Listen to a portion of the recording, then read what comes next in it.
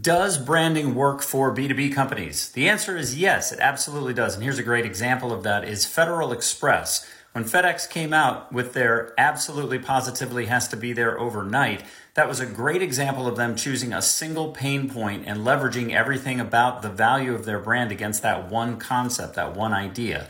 There are plenty of others that are out there, but I think that's one that certainly stood the test of time and shows the value of that. That concept still rings true for a number of people. When they need to get something there overnight, they're going to FedEx. That's how strong that brand legacy has been in terms of its messaging.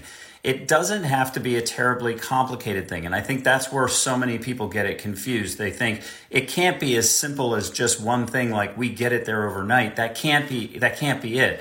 But really think about it. Volvo is just about safety. Porsche is just about performance. These big brands weren't able to oversimplify it because they were big and successful. They became big and successful because they started out with a simplification. Identify a major pain point and build all of your messaging, your sales, your marketing, your engagement strategies. Build everything around that one pain point and how you solve for it and lead with it in your discussions and conversations.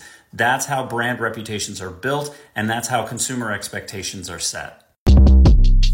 Shortcast Club.